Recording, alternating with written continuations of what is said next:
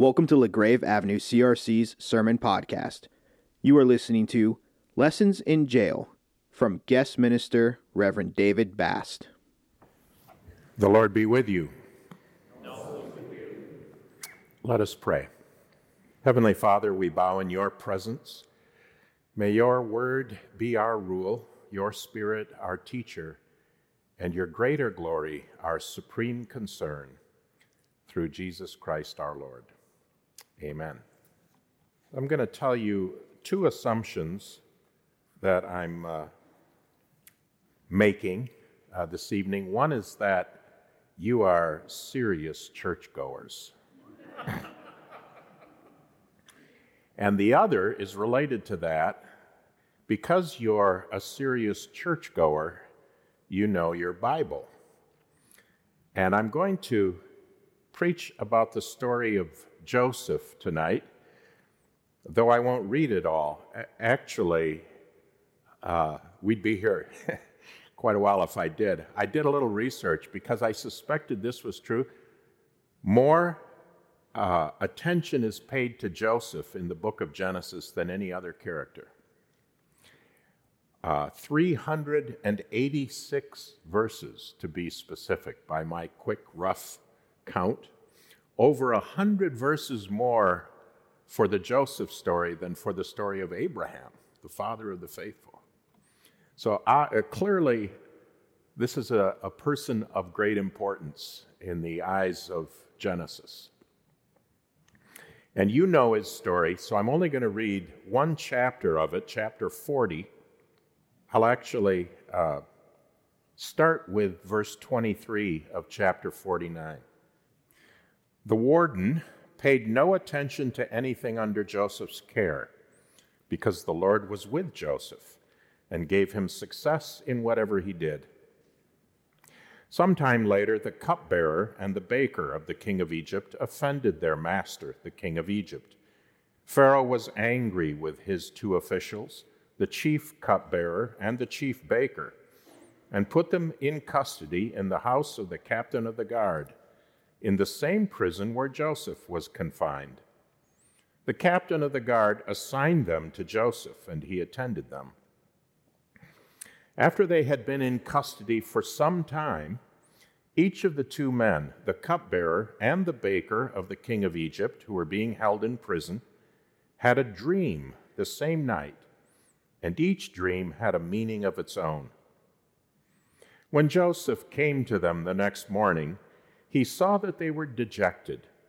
So he asked Pharaoh's officials who were in custody with him in his master's house, "Why do you look so sad today?" "We both had dreams," they answered, "but there is no one to interpret them." Then Joseph said to them, "Do not interpretations belong to God?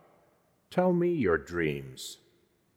So the chief cupbearer told Joseph his dream. He said to him, "In my dream I saw a vine in front of me, and on the vine were 3 branches. As soon as it budded, it blossomed, and its clusters ripened into grapes. Pharaoh's cup was in my hand, and I took the grapes, squeezed them into Pharaoh's cup, and put the cup in his hand." "This is what it means," Joseph said to him. "The 3 branches are 3 days. Within 3 days, Pharaoh will lift up your head and restore you to your position, and you will put Pharaoh's cup in his hand just as you used to do when you were his cupbearer. But when all goes well with you, remember me and show me kindness. Mention me to Pharaoh and get me out of this prison. I was forcibly carried off from the land of the Hebrews, and even here I have done nothing to deserve being put in a dungeon." When the chief baker saw that Joseph had given a favorable interpretation, he said to Joseph, "I too had a dream. On my head were 3 baskets of bread. In the top basket were all kinds of baked goods for Pharaoh, but the birds were eating them out of the basket on my head." "This is what it means," Joseph said. "The 3 baskets are 3 days. Within 3 days, Pharaoh will lift off your head and impale your body on a pole. and the birds will eat away your flesh." Now the third day was Pharaoh's birthday, and he gave a feast for all his officials. He lifted up the heads of the chief cupbearer and the chief baker in the presence of his officials. He restored the chief cupbearer to his position, so that he once again put the cup into Pharaoh's hand. But he impaled the chief baker, just as Joseph had said to them in his interpretation. The chief cupbearer, however, did not remember Joseph. He forgot him. This is the word of the Lord.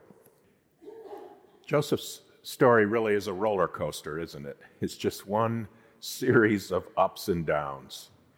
And you remember it. Yeah, so he started out going up, the favorite son of his father's favorite wife. And the beautiful coat, remember when he was 17 or so?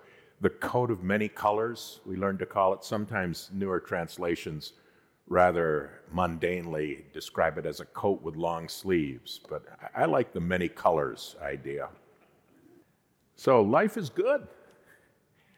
But then it takes a sharp downward turn. His brothers are jealous, understandably. I mean, this dreamer, they call him. Remember the first dreams of glory for Joseph and honor from his family, bowing down like sheaves in the field or stars in the sky. So they grab him and rip off his coat and throw him in a pit, planning to kill him. These are tough guys, these brothers, as you also know from reading Genesis.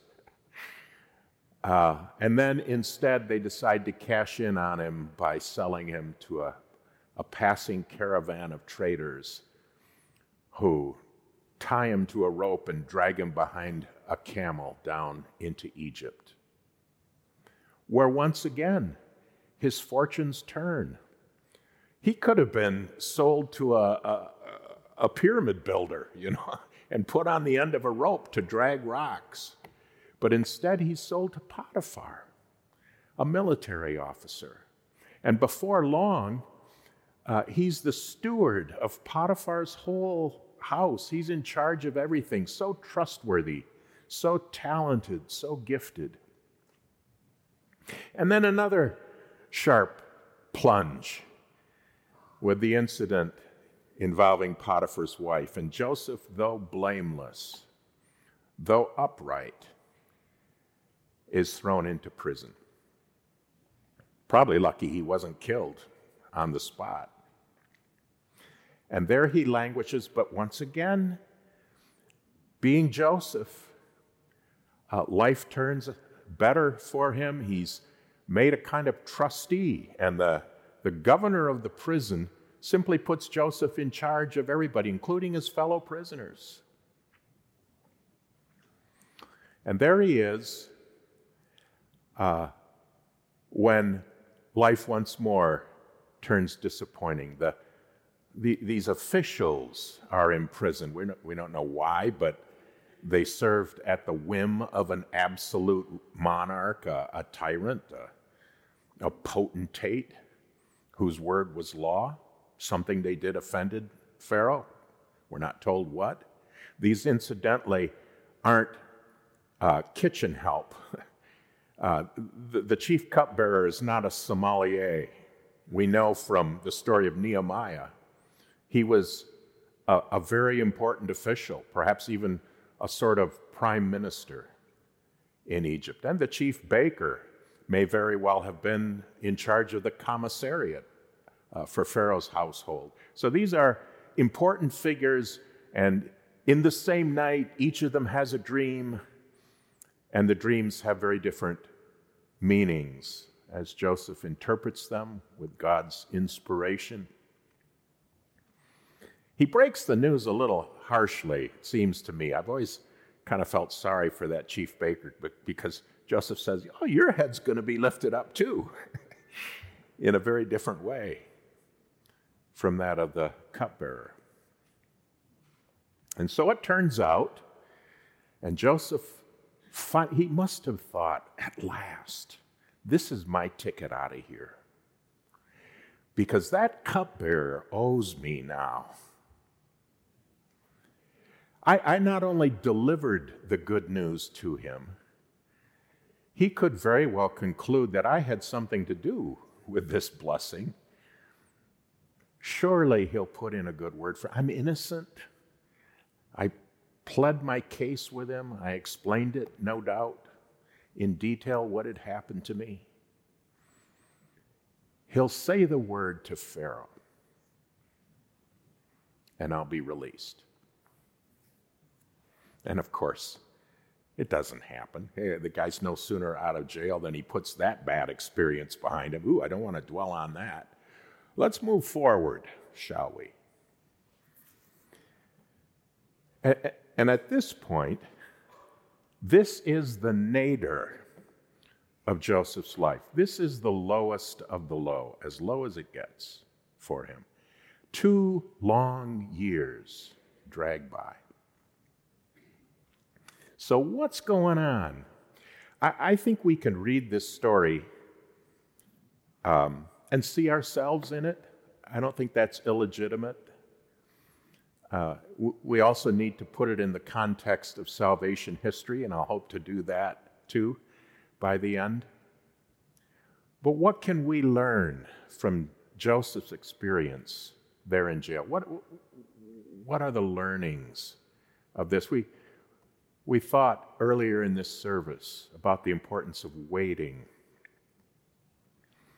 about the day of trouble, as the psalmist puts it. What a pregnant phrase, isn't it? The day of trouble. That's jail, isn't it? The low points in our lives. And jail for us isn't likely to be literal.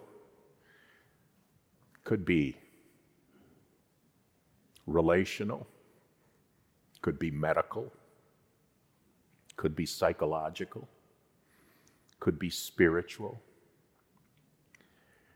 When you feel lower than low and you see no way out and you've been disappointed for so long, unanswered prayer, you're stymied. You know where that word comes from, actually, stymie? Any golfers here? It's a Scottish word that comes originally from golf. A stymie was when you had no shot at the hole. You were blocked. You had no clear path forward, stymied. And yet, at this moment, we are told this explicitly. The Lord was with Joseph. And whatever he did, the Lord made it succeed. The Lord was with Joseph. I wonder if he thought about that at all. If he realized that, or if he did it seem like a cruel joke to him? What? The Lord is with me? Reminds me of a great line from St. Catherine of Siena. Lord, if this is how you treat your friends, I do not wonder that you have so few of them. It's a warning to us, isn't it? Not to judge our circumstances or project from them on to where God may be or what he may be up to. And despite the fact that we know not to do it, we keep doing it again and again. I'm feeling great. I'm in a wonderful place. God is blessing me. God must be with me. I'm in a terrible situation. God has left me. God has abandoned me. We're always doing that, aren't we? Judging our circumstances by our feelings. And the story of Joseph, if nothing else, ought to cure us of that, let alone the story of Job. Things don't work that way in God's economy or in this world. We can't draw a straight line from where I am to what God is up to. Bad things happen to good people, says the Bible quite clearly. Not only that, good things happen to bad people. It says equally clearly, he makes the rain to fall on the just and the unjust. So let's be careful about determining God's presence or absence based on the circumstances we find ourselves in, or how strongly we feel about it. That's why it's so important to wait for the Lord. He's there. Here's another thing that strikes me about Joseph. God's presence with us is never passive. He is always doing something in us, first of all. Again, Scripture wants us to understand and realize, however painful the realization, that God uses the hard times to shape us. I'm the vine. You are the branches. You must abide in me if you are to bear fruit. And every branch that abides in me, the Father will prune so that it may bear more fruit. That's a hard image, isn't it? That's a sharp, painful metaphor. But wise souls through the ages, from Scripture onwards, have said that suffering is the primary tool God uses to produce in us the fruit of Christ-likeness that he's looking for. Therefore, being justified by faith, we have peace with God through our Lord Jesus Christ, through whom we have received access to this grace in which we stand, and we rejoice in hope of sharing the glory of God. More than that, we rejoice in sufferings. Really? Because suffering produces endurance, and endurance produces character, and character produces hope, and hope does not disappoint us. Thus the apostle. So, yes, God is working in Joseph's life, but at this point, I think it's important for us to stop with a caution. This is a wonderful truth to remember. It's a truth to hang on to. When we experience hardship or suffering of whatever kind, it can be God's way of deepening our faith and expanding our empathy and our sympathy for our fellow sufferers. But it doesn't happen automatically.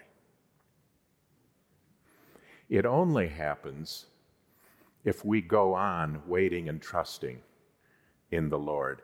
Suffering actually drives some people right away from faith.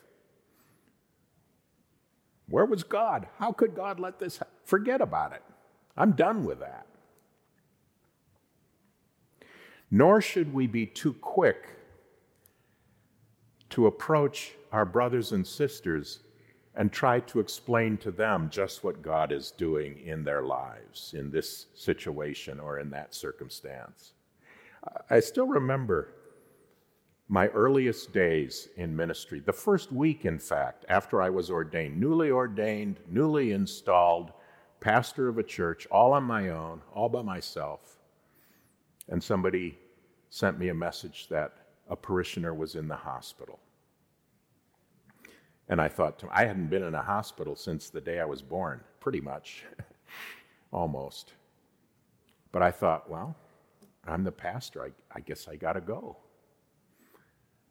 And I remember thinking, if you're a pastor, there are two basic rules to remember, or for any Christian, any follower of Jesus, any human being who has an ounce of sympathy for a sufferer. Rule number one is show up. Just go. You got to show up, as long as it's appropriate. Rule number two, try not to say something stupid. And actually, that works pretty well in the ministry, doesn't it, Ruth? I think it does. We are so tempted to explain God's ways to one another, aren't we? We want to drive some lesson home or make some point. We don't know. We don't know exactly what. We're tempted to look at this story and say, well, see, God is teaching Joseph management skills. He's getting him ready for when he becomes prime minister of Egypt. Here he is, he's running the jail, making connections with people. We're not told that. All that we can say for sure is that suffering can draw us closer into the heart of Jesus if we accept it and endure it by waiting on the Lord, trusting that he is there with us, that we haven't slipped through his grasp somehow. You remember Paul's wonderful words at the end of Philippians 3, that I may know him and the power of his resurrection and the fellowship of his sufferings. His great goal, to be drawn into ever closer conformity to the Lord Jesus. That can turn our pain into something helpful, useful. So, God is with Joseph. God is working in Joseph. And here's the last thing I think that's important to see. God is working through Joseph too. Because don't forget the purpose of this whole thing.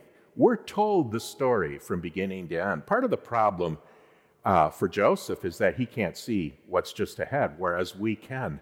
We can see around the corner, and we know where it's all going to end up and where it's all going to lead. And the truth finally comes out in chapter 45, that famous interview with his brothers after Jacob dies.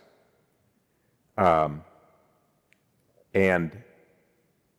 they're in the presence of Joseph.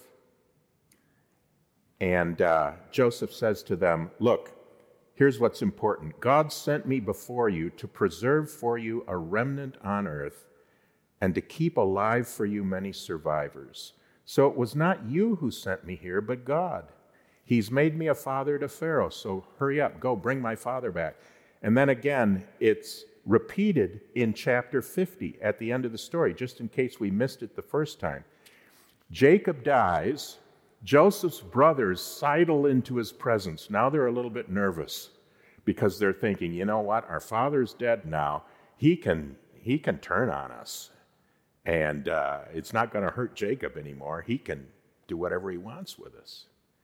And Joseph says to them, we often pick up that famous verse, you meant it for evil, but God meant it for good. You remember that. That's part of it. But that's only part of it. It's wonderfully true. He says, God did all this in order to preserve life. That's the purpose of the whole thing. Joseph wept when they spoke to him. His brothers also came and fell down before him. But Joseph said to them, do not fear. As for you, you meant evil against me, but God meant it for good, to bring it about that many people should be kept alive as they are today. So don't be afraid.